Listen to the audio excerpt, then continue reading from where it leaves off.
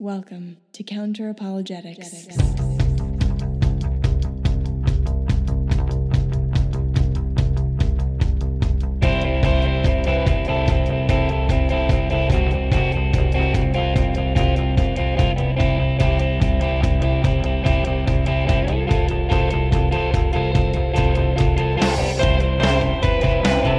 Welcome to Counter Apologetics. I'm your host, Emerson Green, and today we'll be discussing the A and B theories of time.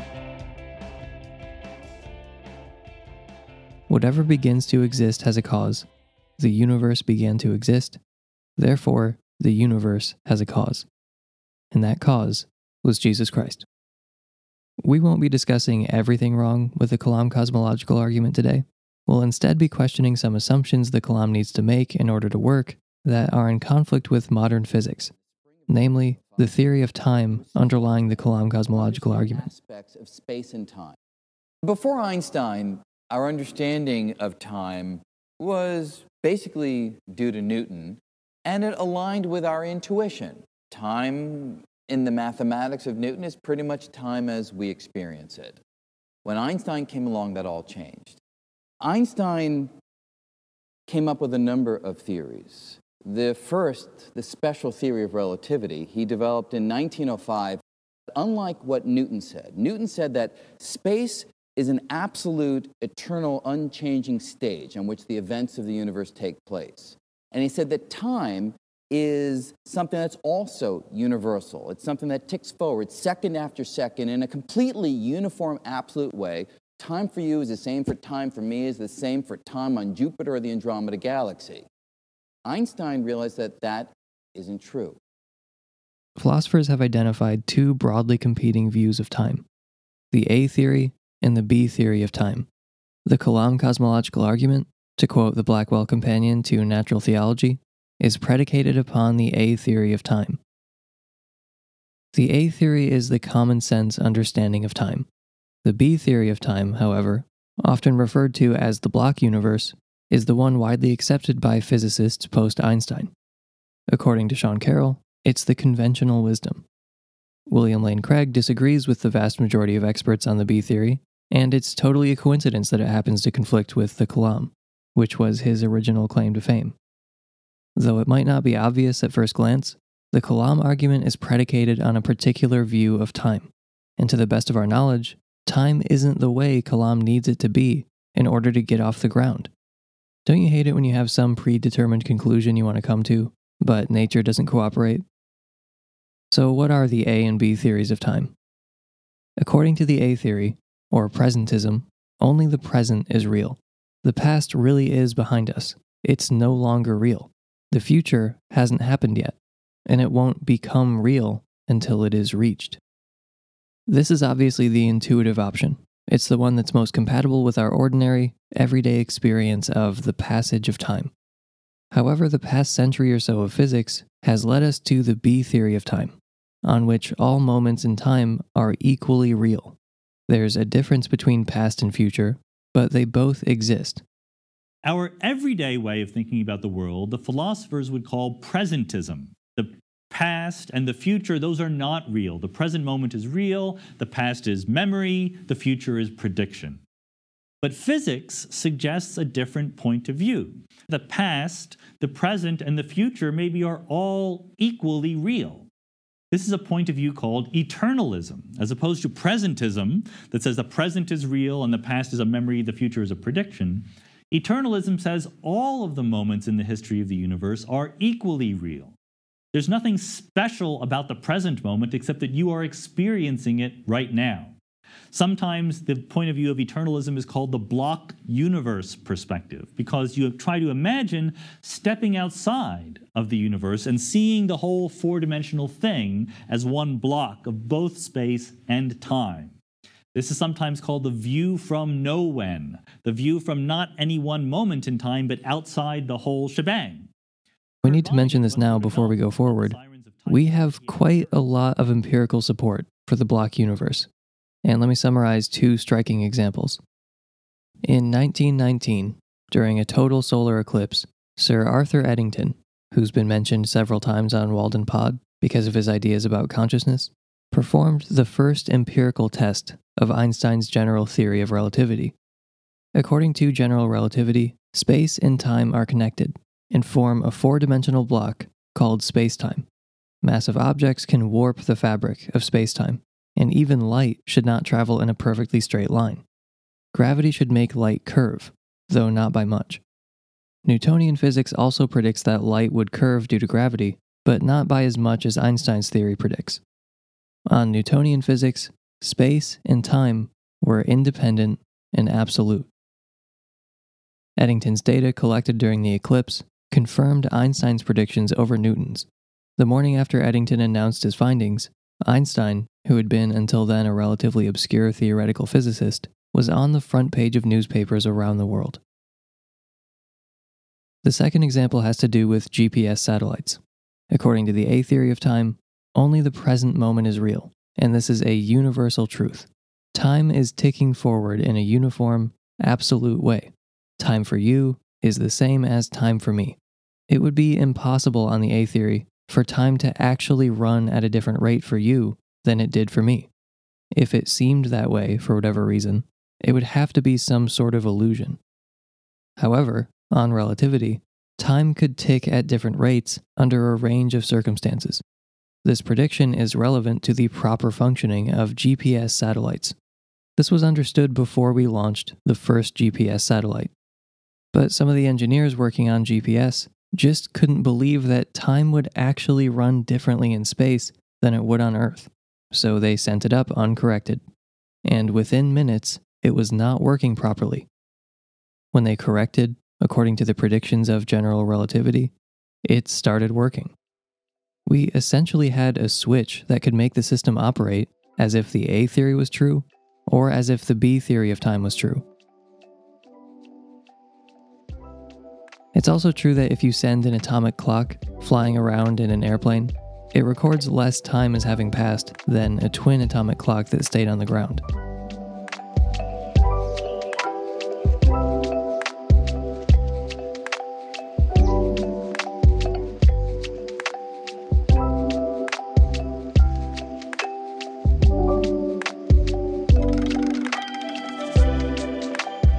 The A theory would predict that two events which are simultaneous from one point of view would be simultaneous from all points of view, in actuality. However, according to the B theory, this is not the case. Events that are simultaneous from one frame of reference could be sequential from another. From my frame of reference, events 1 and 2 could occur simultaneously, and from yours, they could occur one after the other. This is impossible on presentism, on which only the present moment is actually real. The future has no reality until it is reached. On the B theory, all moments in time are equally real. That's why it's possible to end up with events 1 and 2 following each other sequentially from your point of view and occurring simultaneously from mine. This phenomenon presents no problem whatsoever for the B theory of time. But on the A theory, the future is not yet real. That means that event 2 is not real, but event 2 is real from my frame of reference. It's happening in the present from my point of view because it's simultaneous with event 1, but it hasn't happened yet from your point of view. So in that moment, if we take the A theory of time seriously, event 2 is both real and not real. The B theory has no problem explaining simultaneity without leading to outright contradiction like that. The B theory can explain how it's possible that events can be simultaneous from one point of view and sequential from another. So how does the B theory undermine the Kalam cosmological argument? To quote the Blackwell Companion to Natural Theology, B theorists deny that in beginning to exist, the universe came into being, or became actual. They thereby focus attention on the theory of time underlying the Kalam cosmological argument. From start to finish, the Kalam cosmological argument is predicated upon the A theory of time. On a B theory of time, the universe does not in fact come into being or become actual at the Big Bang. It just exists, tenselessly, as a four-dimensional space-time block that is finitely extended in the earlier direction. If time is tenseless, then the universe never really comes into being, and therefore, the quest for a cause of its coming into being is misconceived. End quote. So on the B theory of time, the universe never truly began to exist. According to Craig, the B theory of time says that, quote, things don't come into being or go out of being. Rather, they are just all real. They just exist. End quote. So consider the argument, whatever begins to exist has a cause, the universe began to exist, therefore the universe has a cause. To quote Craig again, I think the A theory of time underlies that first premise. When I say that everything that begins to exist has a cause, that presupposes this A theory. It seems to me that the A theory does underlie the Kalam argument in several ways. End quote.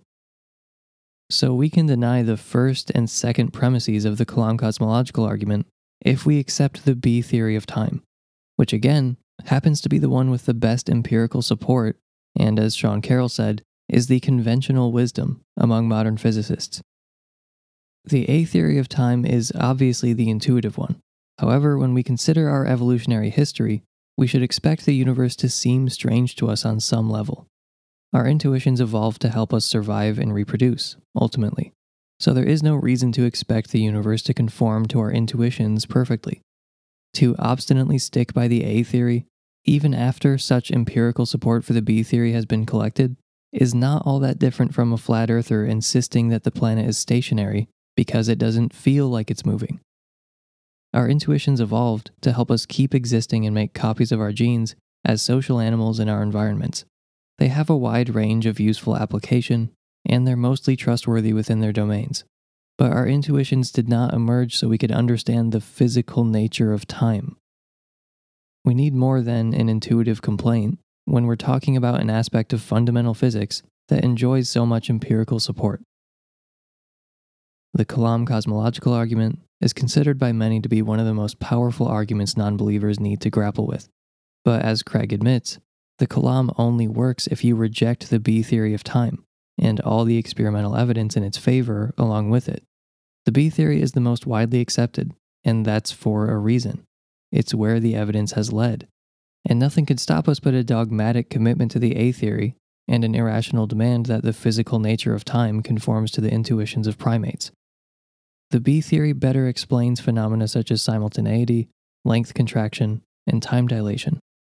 And if you want to come to Michigan to discuss this over some drinks, you're welcome, but you're not allowed to use GPS to get here.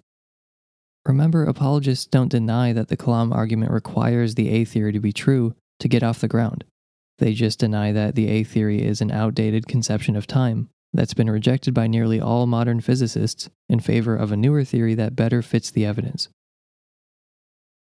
When I first learned that time itself was relative, I was absolutely thrilled. I'd somehow gone the first 19 years of my life without really grasping the fact that time can move at different speeds for different people. Actually, when time dilation was first explained to me, I had to call a friend to tell him about it because I was so shocked and excited.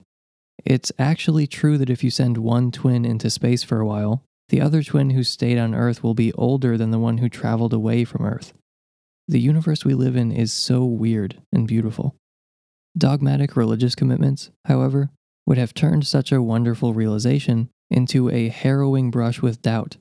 Rather than just feel pure elation, I would have had to somehow deny our mind-blowing and hard-earned knowledge as some kind of trick or illusion, as Craig does in order to protect his Kalam argument. I would have had to find some way to unlearn true information about our world, or reject one of the most popular arguments for God's existence. But were I a learned 21st century Christian, I would already be well practiced in science denial, whether it's the realm of biology, geology, cosmology, climatology, or neuroscience. I would already have plenty of experience dismissing or denigrating scientific facts and theories to protect my extremely fragile religious beliefs, which for some bizarre and unexplainable reason keep coming into conflict with each other. So what's one more thing? Reject the scientific consensus on the nature of time as well. Fortunately, I don't have to, because I'm not religious. I don't have to diminish the beauty or intrigue of our universe in order to protect any superstition. I'm free to go wherever reality might take me.